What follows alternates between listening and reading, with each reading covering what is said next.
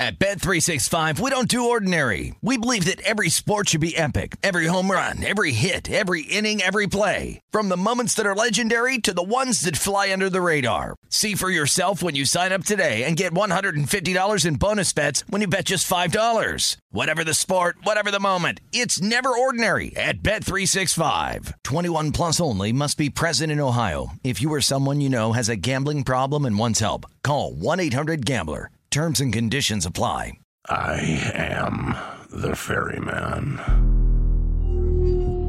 In the shadows of the afterlife, the ferryman of souls guides America's most influential spirits to their eternal rest. Where are you taking me? Are you death? This road is not on any map. How much for a ticket? All I ask for in payment is a tale. I don't know who got to Kennedy first. And the devastation those first bombs caused. I've never been to hell, but I know intimately the hymns of the damned. Binge this season of The Passage now. Listen on the iHeartRadio app, Apple Podcasts, or wherever you listen to podcasts.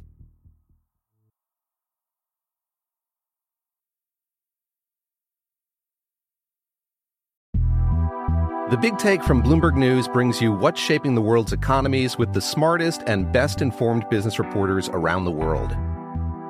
We cover the stories behind what's moving money and markets, and help you understand what's happening, what it means, and why it matters every afternoon.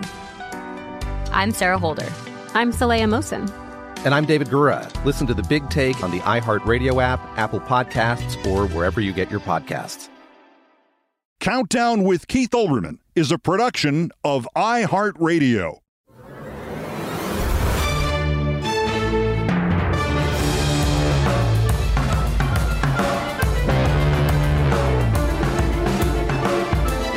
Judge Chutkan hits the gas. Judge Engeron hits the roof. Judge Cannon does not hit the pause button. But let me start at the U.S. Court of Appeals for the District of Columbia, where Dementia J. Trump's lawyers last night filed a 35-page document, one or two paragraphs of which asks that the court bar Judge Tanya Chutkan from reinstating the gag order against Trump, the rest of which is about how wonderful Trump is and how much he leads in the primary polls. And it sounds like the dialogue they gave Rita Moreno in the last scene of the Jack Nicholson movie Carnal Knowledge. Fourth paragraph of page 1 of the introduction, quote, President Trump's uniquely powerful voice has been a fixture of American political discourse for 8 years and central to the American fabric for decades. Well, true, like car alarms or herpes. Page 11, item 4, quote, the gag order violates the rights of tens of millions of Americans to receive President Trump's speech. A restriction on President Trump's speech inflicts a reciprocal injury on the rights of over 100 million Americans who listen to him about how big and strong he is and is better, more beautiful, more powerful, more perfect, more strong, more masculine, more extraordinary, more virile, domineering, more irresistible, and more up in the air. I added a little something to that at the end. Now as to the actual election subversion trial, where any sense that any of the many delaying tactics of Dementia J's legal team or their big motion to dismiss the whole case because it's unfair to charge a criminal with crimes, Your Honor, that any of that was going to get them anything other than more billable hours that Trump will someday stiff them on, that has vanished, with the issuance of what in every other trial would be just another procedural memo, but what in this one is a metaphorical backhand slap across Trump's pouchy face. Quote, the court will use a written questionnaire in advance of in-person jury selection, Judge Chutkan announces. Prosecution and defense should negotiate what's in that. They should submit it to her on January 9th. That's 68 days from now, before you subtract the holidays. And if the lawyers can't agree on the wording of the questionnaire, they need to tell her what's in dispute. Then, quote, After review and approval by the court, the questionnaire will be distributed to prospective jurors summoned to complete it at the courthouse on February 9, 2024, unquote. And that's 99 days from now before subtracting the holidays. And all that means is she intends to start this trial on the announced date, March 4th. And that's 123 days from now. Judge Chutkan went on to warn both sides that they can research potential jurors, but if they dox any of them, she will come down on them like a ton of bricks, and she ain't looking at Jack Smith when she says that. Quote, no party may provide jurors identifying information to any other entity, parenthesis, e.g., the defendant's campaign, unquote. That shot across Trump's bow is delicious. But the import of the Chutkan ruling is that it underscores Jack Smith's message to Trump's concierge judge in Florida, Eileen Cannon. You will recall that on Wednesday, Cannon made all the kinds of noises pretend judges make before they are going to do something inappropriate or biased or reeking of corruption. The same kind of dilatory time wasters that Chutkan just swatted away in Washington without even bothering to acknowledge them, Cannon accepted tenderly and did everything but swaddle them in baby clothes. I'm having a hard time seeing how this work can be accomplished in this compressed period of time, she said, while metaphorically beaming at the man who lifted her from among 6,000 assistant U.S. attorneys to a judgeship she was totally unprepared for. She spoke to the prosecutor then as if he were misguided, misled, miseducated. I'm not seeing in your position a level of understanding to these realities. And she hinted that as soon as the next day, yesterday, she might be making reasonable adjustments to the Florida documents case, pretrial schedule, that could slide the start of that trial from May 14th until after the primaries, or after the convention, or after the election. And then she sat back as if waiting overnight would reduce the obviousness of her dual role as Trump's judge and one of Trump's lawyers. And then overnight came and went, and the sun rose and set, and Judge Cannon ruled nothing. And that was because Jack Smith's team filed a brief overnight Wednesday that explained to Judge Cannon that it was obvious she had missed the fact that Trump and his attorneys had pulled the rug out from under her, and that it was obvious to everybody in the world except her that they were all playing her like the proverbial $2 banjo. Here she was, ready to postpone, delay, or otherwise string out the Florida trial on the excuse that he had so much prep for the Florida trial that it would crash into the schedule for the Washington trial. But Trump had already filed not just a motion to dismiss the Washington trial, but was filing another motion to delay the Washington trial indefinitely until they get every court except Judge Wapner's to rule on this thing they made up called presidential immunity. In short, Cannon was about to delay her trial so Trump could concentrate on the Washington trial while Trump was busy demanding that they delay the Washington trial too. Quote, as the government argued to the court Wednesday, the trial date in the District of Columbia case should not be a determinative factor in the court's decision whether to modify the dates in this matter. Defendant Trump's actions... And by the way, how nice is it to hear or say the phrase, Defendant Trump?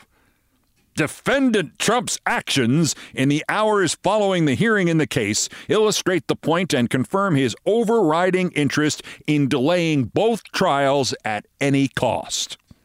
Smith and J. Bratt's filing then closes with what seems like an unfortunate typo, but which really reads more like a Freudian slip warning Eileen Cannon what a fool she is making of herself. Quote, this court should allow itself to be manipulated in this fashion. Of course, they meant should not allow. But if you read it as written, and that's about you, you should allow yourself to be manipulated in this fashion. I think it would make your cheeks burn. Wait, I am allowing myself to be manipulated. Regardless, Cannon's response to that filing was... nothing. Nothing that we know of, anyway. I would still not hold out much hope that she will do the right thing. She's still on the case. Even though if there is an in-person hearing a week from Monday, Trump's attorneys really should bring in a cake celebrating the third anniversary of her appointment by the defendant. Still, corruption delayed could always turn out to be corruption denied. And where there's hope of honesty, there's life. Or something. Or, as the judicial website AboveTheLaw.com perfectly headlined its story on this farce, Trump demands delay in Florida case to accommodate delay in D.C. case to accommodate delay in ... Before getting to the fracas here in New York, in which for once Trump himself is actually an innocent bystander, one more note about Eileen Cannon. If you saw it, and it was everywhere, and you don't know that the purported Trump social media post about Cannon was a fake, it was a fake. It had him saying that she was the best judge since King David, and she gets the next Supreme Court opening. And given the bottomless pit of Trumpian corruption, it sounds utterly plausible. But there was a series of tells. First, content. Whoever wrote it refers to, quote, loony Jack Smith, and he has never called him loony. It's too endearing. Secondly, how in the hell would Trump, who kept not a Bible by his bed, but rather a copy of Hitler's favorite speeches, how in the hell would he know who King David was? Then there are the technical tells. Is it on his social media site? And if it isn't, which it wasn't, how come every time you see the screenshot, it's exactly the same one with the same font? Wouldn't more than one person have screenshotted something that would be that stupid even for Trump? I mean, there are literally dozens of reporters with burner accounts on Trump's site waiting for things like that, who get alerts for things like that, and only one of them got the screenshot? If you're going to bite on the fake ones, only bite on the good fake ones. Also, everything, including the word adjudicated, was spelled correctly. Now to New York. It looked like the civil fraud trial of Trump and Jr. and Moron Jr. and Girl Jr. was going to be highlighted by Jr.'s admission that, sure, he signed all those fraudulent financial statements, but that doesn't mean he's responsible for what's in those fraudulent financial statements. Or if not that, then it was going to be highlighted by Moron Jr., who yesterday testified under oath that he never heard of the company's statement of financial condition until recently. And then they showed him an email where employees were told that he was working on the company statement of financial condition. But then something happened that caused Judge Arthur Engoron to literally pound on the bench and shout, if there is any further reference to anyone on my staff, I would consider expanding the gag order to include the attorneys, unquote. More amazing still, what caused that had nothing to do with any of the Trumps. But instead, it was about their attorney, Chris Keiss. He complained to the bench about the court clerk, the one Trump doxed. And in that paroxysm of paranoia, he claimed she was Chuck Schumer's girlfriend. And now she was passing notes to the judge, and Keiss complained about it. That's right, the judge shouted. Confidential communications for my record. Absolute right to it. You don't have any right to see it. While it would be joyful to think that Trump has actually only hired lawyers like Alina Habba and the other one, the one who vanished, the lawyer/spokesmodel, Christina something, whatever happened to her? It would be joyful to think that he'd only hired lawyers who are even worse at legal stuff than he is. Courtroom observers believe that this one, Mr. Keiss, may have actually pulled off a brilliant bit of performance art and actually taken one for the team. This theory states that instead of writing about how Eric Trump seemingly perjured himself about the Trump statement of financial condition and the fact that it sure looks like Eric only began to develop amnesia about company financials in 2020 as the Attorney General's investigation began, instead of that, everybody is writing about the clerk and the gag order again, and the judge yelling. And as a bonus, when they are writing about those things, they also aren't mentioning Dementia J. Supporting this theory is the startling realization that there could actually have been An entire day in a courtroom somewhere in the world in which Donald Trump's name did not come up at all. But he can never leave well enough alone. Nor can he leave bad enough alone, for that matter. Dementia J attacked Engoron online again at midday, and then he did something even weirder. Quote, "Our corrupt attorney general sits on her ass in court all day watching the Trump family." Unquote. So, Defendant Trump, how long have you been obsessed by Letitia James's backside? There is one more Trump trial note. It was a light day, only 5 of them in progress. At the 14th Amendment disqualification hearing in Colorado, Trump's team called as witnesses the just announced his retirement Representative Ken Buck, the woman who organized the January 6th rally, and the chief of staff to Congressman Bat Guano, Paul Gosar. Ken Buck stumbled all over the so-called Republican evidence about the insurrection, saying the January 6th committee left out Jim Jordan's side of the story, which immediately reminded the court that Jim Jordan ignored first an invitation to testify to the committee and then a subpoena from the committee. Jim Jordan. Remember Jim Jordan? But the part about that knocked me out was the part that again supports my conviction that whatever Trump's brain problem is, it is getting worse, and rapidly so. Ken Buck testified on Trump's behalf in court at about 9 a.m. local time yesterday. Not 12 hours earlier, Trump had written, quote, "Good news for the country. Congressman Ken Buck of Colorado, a weak and ineffective super rhino, if ever there was one, announced today that he won't be running again, which is a great thing for the Republican Party." Bad news for Ken Buck.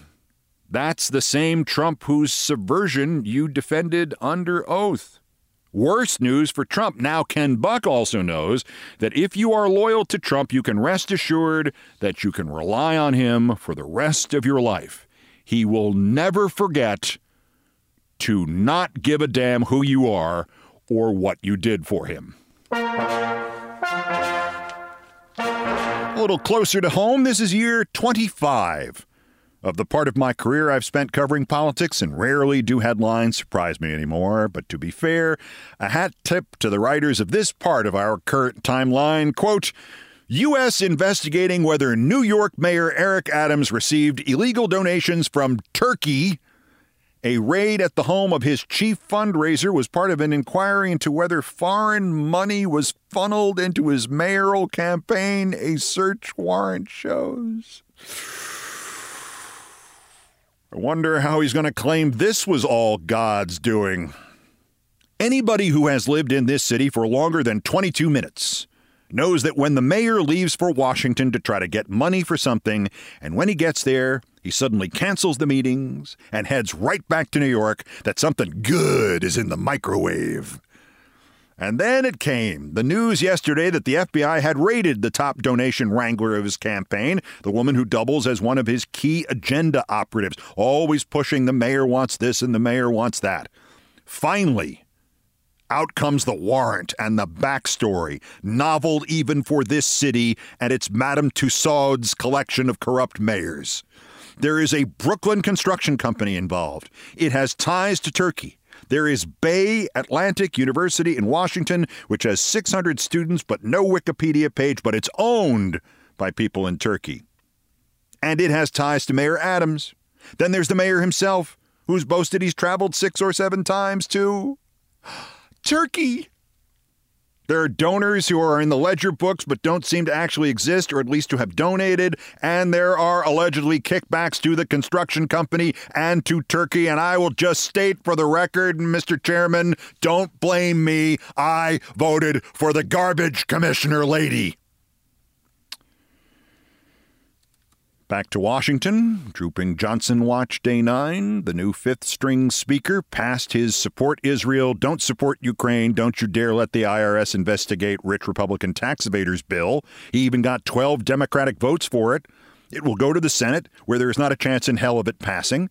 And Ukraine will be put back in, and the defunding of the IRS that will expand the deficit will be taken back out. But that's not the point. The point is that once again, this Johnson's weird ejaculations. What? Dictionary definition of ejaculation is something said quickly and suddenly. What? What this guy says about he's not playing politics with aid to Israel, this bothers me. It bothers me because it's clear that Mike Johnson does not realize that we all can see him. And now, as Israel begins the next phase of its war, it's been kind of disturbing to us. I've heard Democrats suggest that there needs to be a ceasefire. Israel doesn't need a ceasefire. It needs its allies to cease with the politics and deliver support now. And that's what we're doing. House Republicans plan to do that. We're going to do it in short order, and it provides Israel the aid it needs to defend itself, free its hostages, and eradicate Hamas, which is a mission that must be accomplished. All of this, while we also work to ensure responsible spending and reduce the size of the federal government to pay for that commitment to our friend and ally. We cannot waste any time getting Israel the aid it needs. We're going to work on that. Right. No politics and no delay. Other than the part about Ukraine, which I guess is kind of relevant because they're both wars. Oh, and the part about the IRS, which has got nothing to do with Israel. It's pure politics. 3-year-old child could see that. Any one of my dogs could see that. There is the terrifying prospect that Mike Johnson might not be this stupid. He might actually believe he's getting away with it. And lastly, speaking of Johnsons, there's Lauren Boebert. She and Marjorie Taylor Greene and Chip Roy in a 3-way war of words. It began with a post by Roy explaining why he moved to stop the vote to censure Representative Tlaib.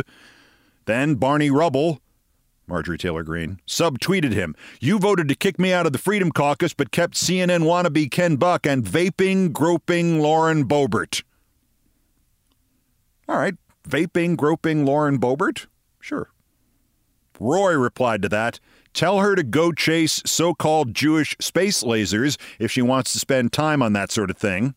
And Greene then responded, oh, shut up, Colonel Sanders, and predicted that this would all end with him reciting, quote, powdered wig soliloquies as Americans are marched to the firing squads. And no, that's where they lost me. I don't get that reference either. Curiously silent through all this, though, was vaping, groping Lauren Boebert. Sources say she's simply sitting there quietly, trying to get a grip on the situation.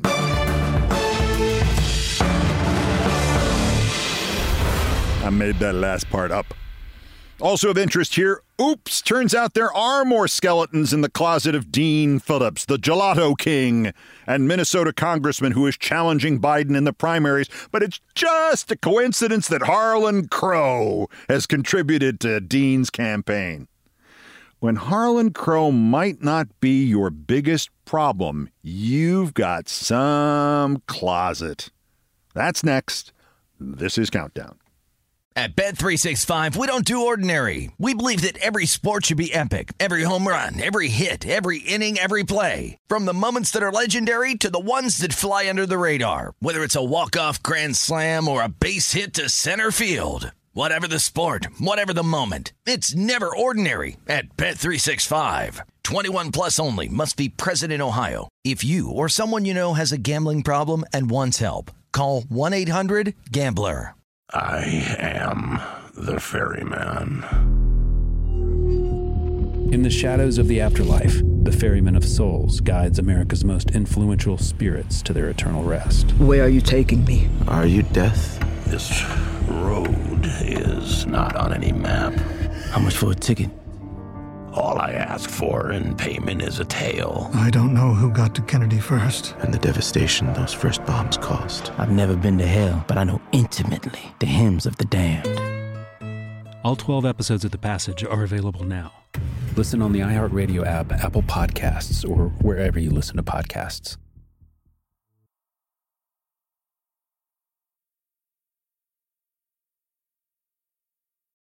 Welcome to Season 9 of Next Question with me, Katie Couric.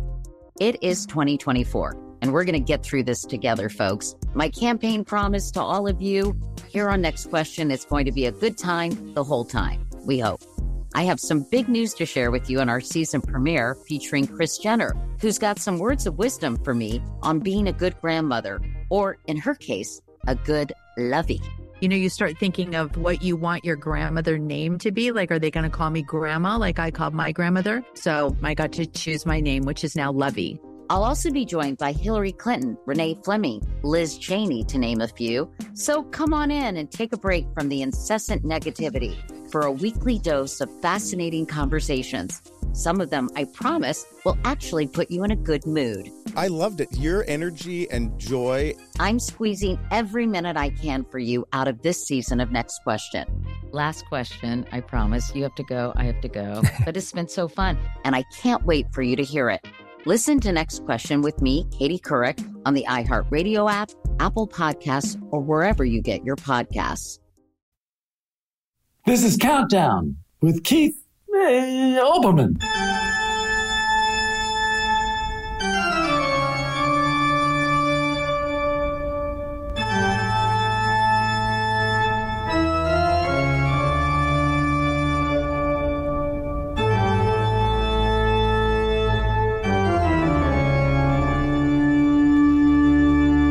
Still ahead on Countdown in the dear dead days of the early 1970s, when innocence and naivete consumed us all.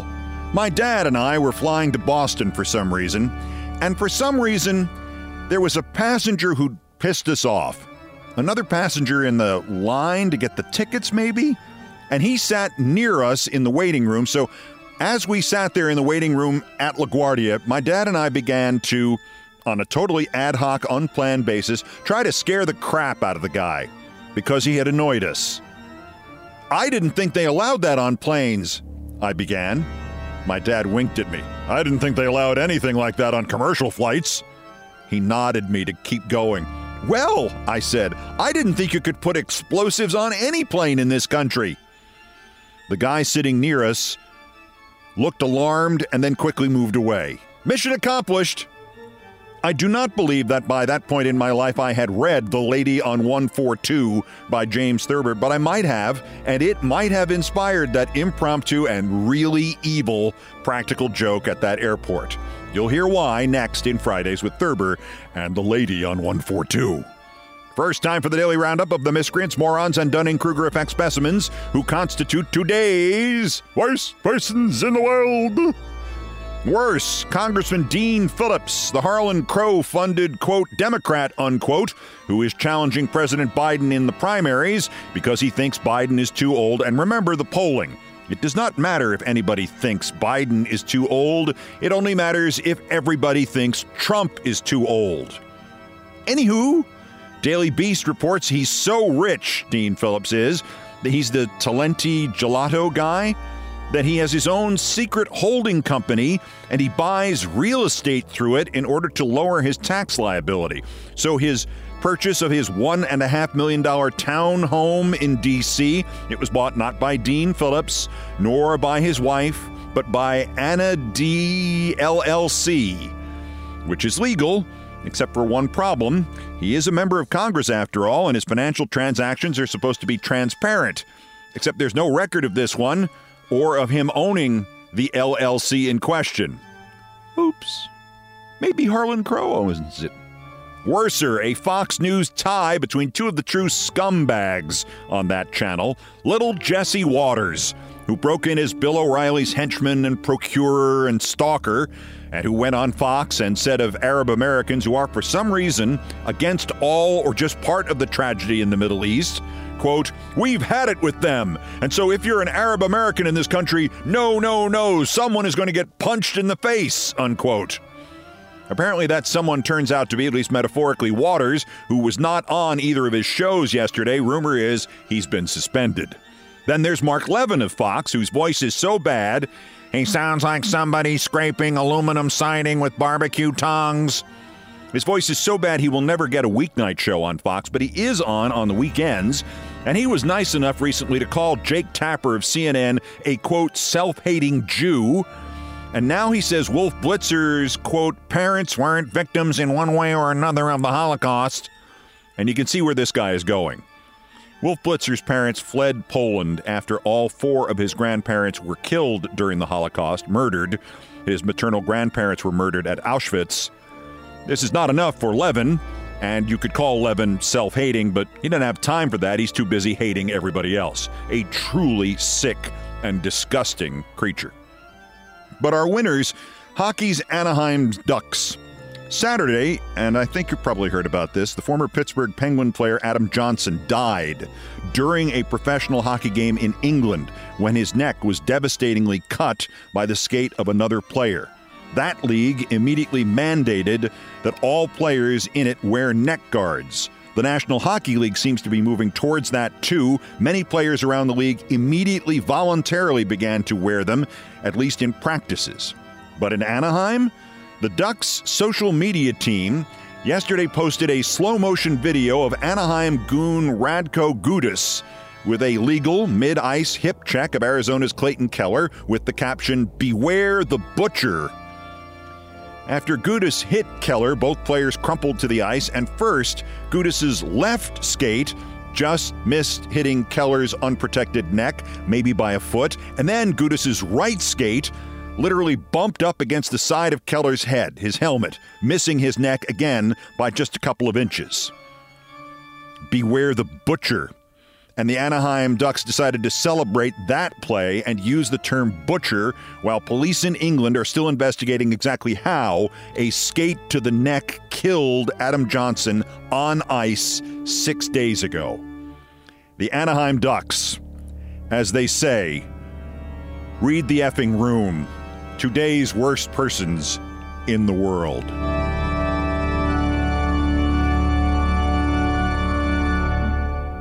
At Bet365, we don't do ordinary. We believe that every sport should be epic. Every home run, every hit, every inning, every play. From the moments that are legendary to the ones that fly under the radar. Whether it's a walk-off grand slam or a base hit to center field. Whatever the sport, whatever the moment, it's never ordinary at Bet365. 21 plus only. Must be present in Ohio. If you or someone you know has a gambling problem and wants help, call 1-800-GAMBLER. I am the ferryman. In the shadows of the afterlife, the ferryman of souls guides America's most influential spirits to their eternal rest. Where are you taking me? Are you death? This road is not on any map. How much for a ticket? All I ask for in payment is a tale. I don't know who got to Kennedy first. And the devastation those first bombs caused. I've never been to hell, but I know intimately the hymns of the damned. All 12 episodes of The Passage are available now. Listen on the iHeartRadio app, Apple Podcasts, or wherever you listen to podcasts.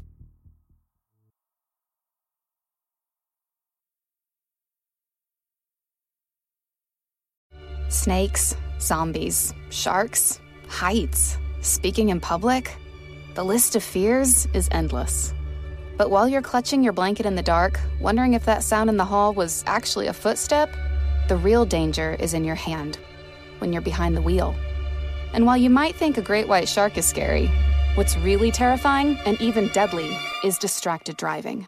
Eyes forward, don't drive distracted. Brought to you by NHTSA and the Ad Council.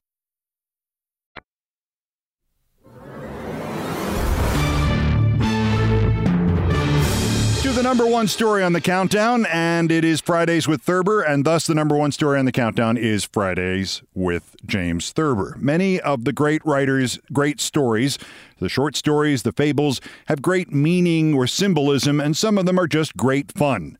Let me give you one of the latter from the Thurber Carnival. It will explain itself fairly quickly. The Lady on 142 by James Thurber. The train was 20 minutes late, we found out when we bought our tickets, so we sat down on a bench in the little waiting room of the Cornwall Bridge station. It was too hot outside in the sun. This midsummer Saturday had got off to a sulky start, and now, at 3 p.m, it sat, sticky and restive, in our laps. There were several others besides Sylvia and myself waiting for the train to get in from Pittsfield. an older woman who fanned herself with the Daily News, a young lady in her 20s reading a book, a slender, tanned man sucking dreamily on the stem of an unlighted pipe. In the center of the room, leaning against a high iron radiator, a small girl stared at each of us in turn, her mouth open, as if she had never seen people before. The place had the familiar, pleasant smell of railroad stations in the country, of something compounded of wood and leather and smoke. In the cramped space behind the ticket window, a telegraph instrument clicked intermittently, and once or twice a phone rang and the station master answered it briefly. I couldn't hear what he said. I was glad on such a day that we were going only as far as Gaylordsville, the third stop down the line, 22 minutes away. The station master had told us that our tickets were the first tickets to Gaylordsville he'd ever sold. I was idly pondering this small distinction when a train whistle blew in the distance. We all got to our feet, but the station master came out of his cubbyhole and told us it was not our train, but the 12:45 from New York, northbound. Presently the train thundered in like a hurricane and sighed ponderously to a stop. The station master went out into the platform and came back after a minute or two. The train got heavily underway again for Canaan. I was opening a pack of cigarettes when I heard the station master talking on the phone again. This time, his words came out clearly. He kept repeating one sentence. He was saying, "Conductor Reagan on 142 has the lady the office was talking about." The person on the other end of the line did not appear to get the meaning of the sentence. The station master repeated it and hung up. For some reason, I figured that he did not understand it either. Sylvia's eyes had the lost, reflective look they wear when she's trying to remember in what box she packed the Christmas tree ornaments. The expressions on the faces of the older woman, the young lady, and the man with the pipe had not changed. The little staring girl had gone away. Our train was not due for another 5 minutes, and I sat back and began trying to reconstruct the lady on 142, the lady Conductor Reagan had, the lady the office was asking about. I moved nearer to Sylvia and whispered, "See if the trains are numbered in your timetable." She got the timetable out of her handbag and looked at it. 142, she said, is the 12:45 from New York. This was the train that had gone by a few minutes before. "The woman was taken sick," said Sylvia. "They're probably arranging to have a doctor or her family meet her." The older woman looked around at her briefly. The young woman who had been chewing gum stopped chewing. The man with the pipe seemed oblivious. I lighted a cigarette and sat thinking. "The woman on 142, I said to Sylvia, flatly, might be almost anything, but she is definitely not sick." The only person who did not stare at me was the man with the pipe. Sylvia gave me her temperature-taking look, a cross between anxiety and vexation. Just then, our train whistled and we all stood up. I picked up our 2 bags and Sylvia took the sack of string beans we had picked up for the Connells. When the train came clanking in, I said in Sylvia's ear, "He'll sit near us. You watch." "Who? Who will?" she said. "The stranger," I told her. "The man with the pipe." Sylvia laughed. "He's not a stranger," she said. "He works for the Breeds." I was certain that he did not work for the Breeds. Women like to place people. Every stranger reminds them of somebody. The man with the pipe was sitting 3 seats in front of us across the aisle when we got settled. I indicated him with a nod of my head. Sylvia took a book out of the top of her overnight bag and opened it. "What's the matter with you?" she demanded. I looked around before replying. A sleepy man and woman sat across from us. 2 middle-aged women in the seat in front of us were discussing the severe, griping pain one of them had experienced as a result of inflamed diverticulitis. A slim, dark-eyed young woman sat in the seat behind us. She was alone. "The trouble with women," I began, "is that they explain everything by illness. I have a theory that we could be celebrating the 12th of May or even the 16th of April as Independence Day if Mrs. Jefferson hadn't got the idea her husband had a fever and put him to bed. Sylvia found her place in the book. We've been all through that before, she said. Why couldn't the woman on 142 be sick? That was easy, I told her. Conductor Reagan, I said, got off the train at Cornwall Bridge and spoke to the station master. I've got the woman the office was asking about, he said. Sylvia cut in. He said lady. I gave the little laugh that annoys her. All conductors say lady, I explained. Now, if a woman had got sick on the train, Reagan would have said, a woman got sick on my train, tell the office.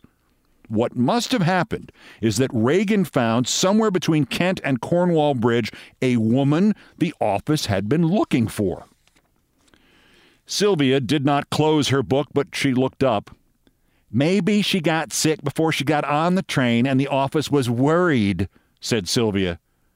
She was not giving the problem close attention. If the office knew she got on the train, I said patiently, they wouldn't have asked Reagan to let them know if he found her. They would have told him about her when she got on. Sylvia resumed her reading. Let's stay out of it, she said. It isn't any of our business. I hunted for my chiclets, but couldn't find them. It might be everybody's business, I said.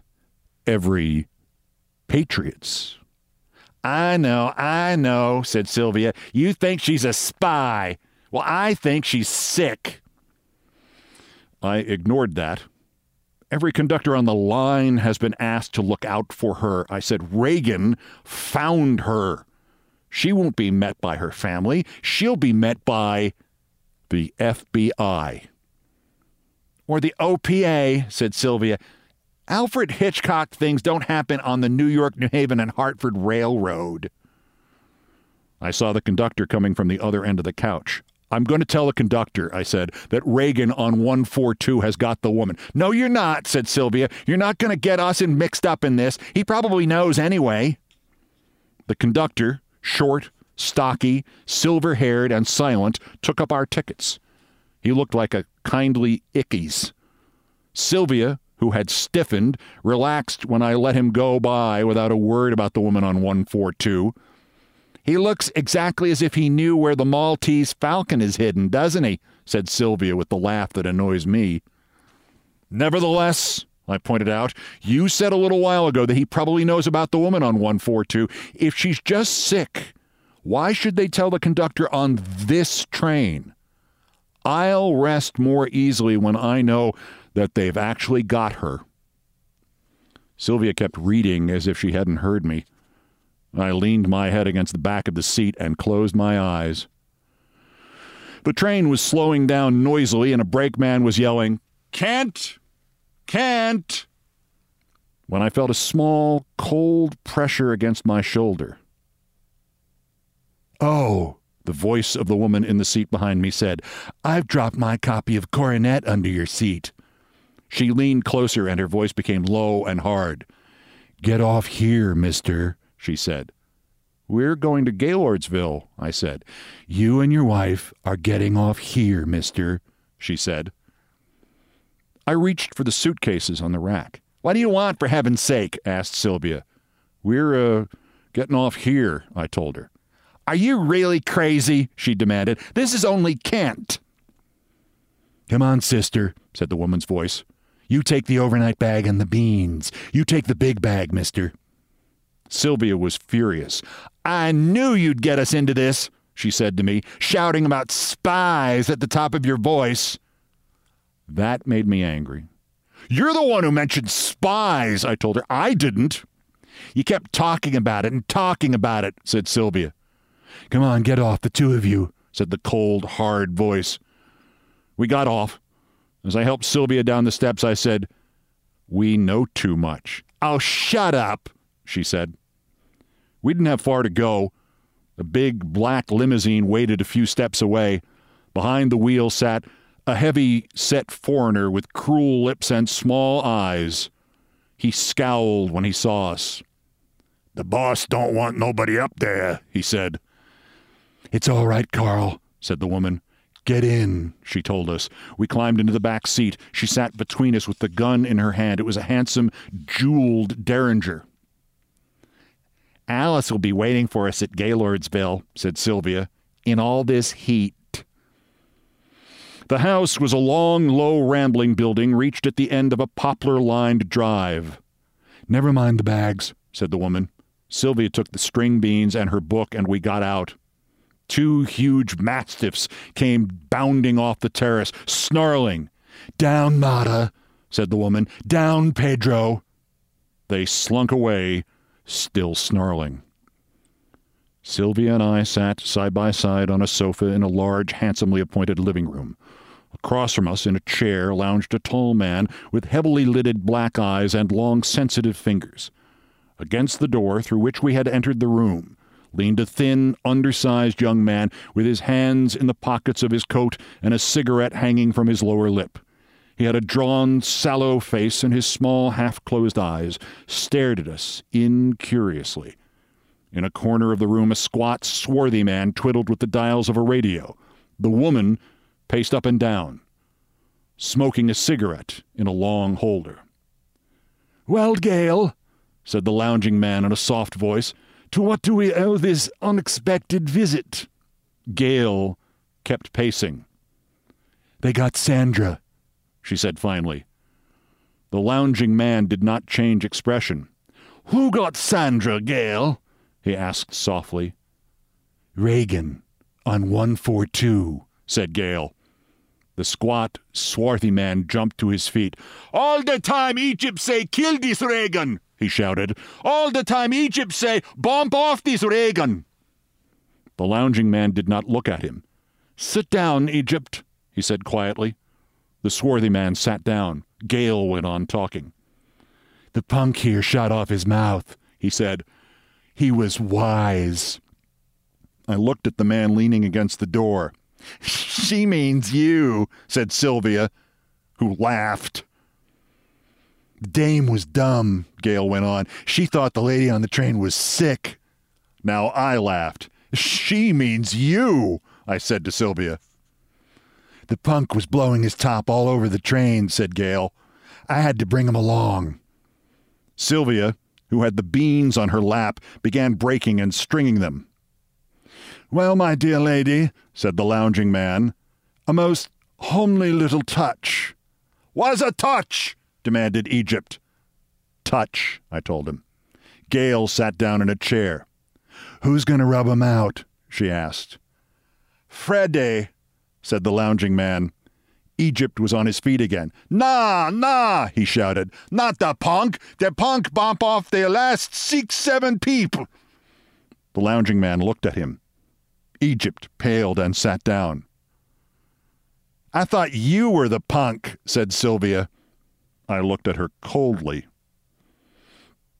"I know where I have seen you before," I said to the lounging man. "It was at Zagreb in 1927. Tilden took you in straight sets. 6-love, 6-love, 6-love."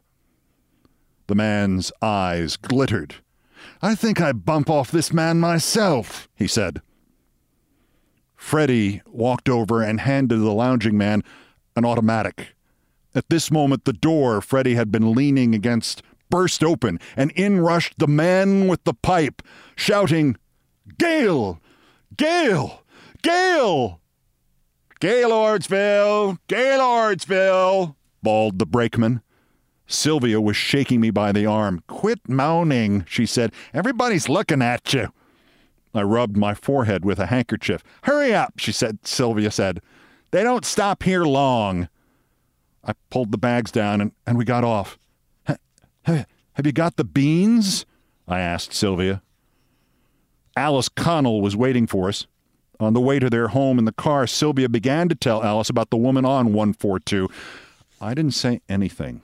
"He thought she was a spy," said Sylvia. They both laughed. "She probably got sick on the train," said Alice. "They were probably arranging for a doctor to meet her at the station." "That's just what I told him," said Sylvia. I lighted a cigarette. The lady on 142, I said firmly, was definitely not sick. Oh, Lord, said Sylvia. Here we go again. The Lady on 142 by James Thurber.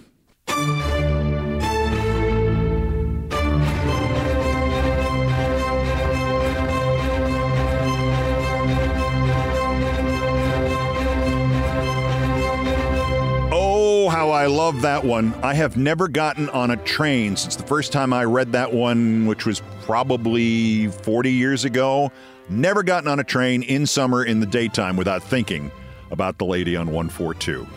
I've done all the damage I can do here. Thank you for listening. Countdown has come to you from the Vin Scully studio at the Olbermann Broadcasting Empire World Headquarters here in New York. Countdown musical directors Brian Ray and John Philip Chanel arranged, produced, and performed most of our music.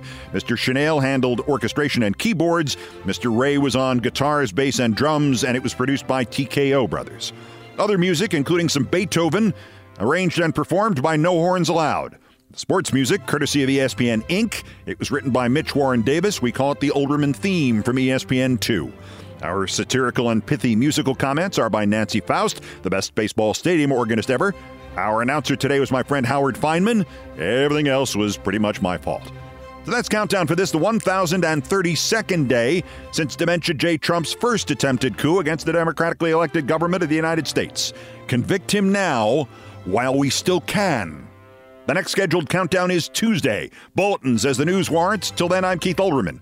Good morning, good afternoon, good night, and good luck.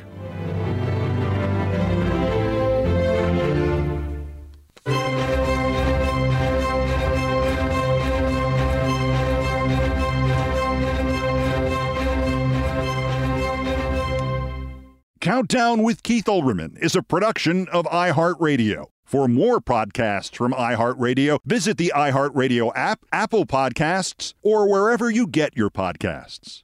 At Bet365, we don't do ordinary. We believe that every sport should be epic. Every home run, every hit, every inning, every play. From the moments that are legendary to the ones that fly under the radar. See for yourself when you sign up today and get $150 in bonus bets when you bet just $5. Whatever the sport, whatever the moment, it's never ordinary at Bet365. 21 plus only. Must be present in Ohio. If you or someone you know has a gambling problem and wants help, call 1-800-GAMBLER. Terms and conditions apply. I am the ferryman. In the shadows of the afterlife, the ferryman of souls guides America's most influential spirits to their eternal rest. Where are you taking me? Are you death? This road is not on any map. How much for a ticket?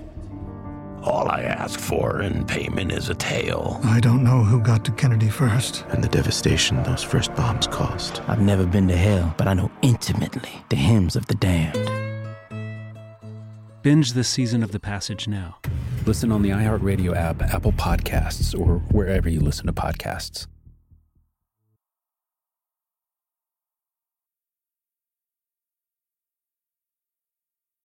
I'm Saleha Mohsen, and I've covered economic policy for years and reported on how it impacts people across the United States. In 2016, I saw how voters were leaning towards Trump and how so many Americans felt misunderstood by Washington. So I started The Big Take DC. We dig into how money, politics, and power shape government and the consequences for voters. With new episodes every Thursday, you can listen to The Big Take DC on the iHeartRadio app, Apple Podcasts, or wherever you get your podcasts.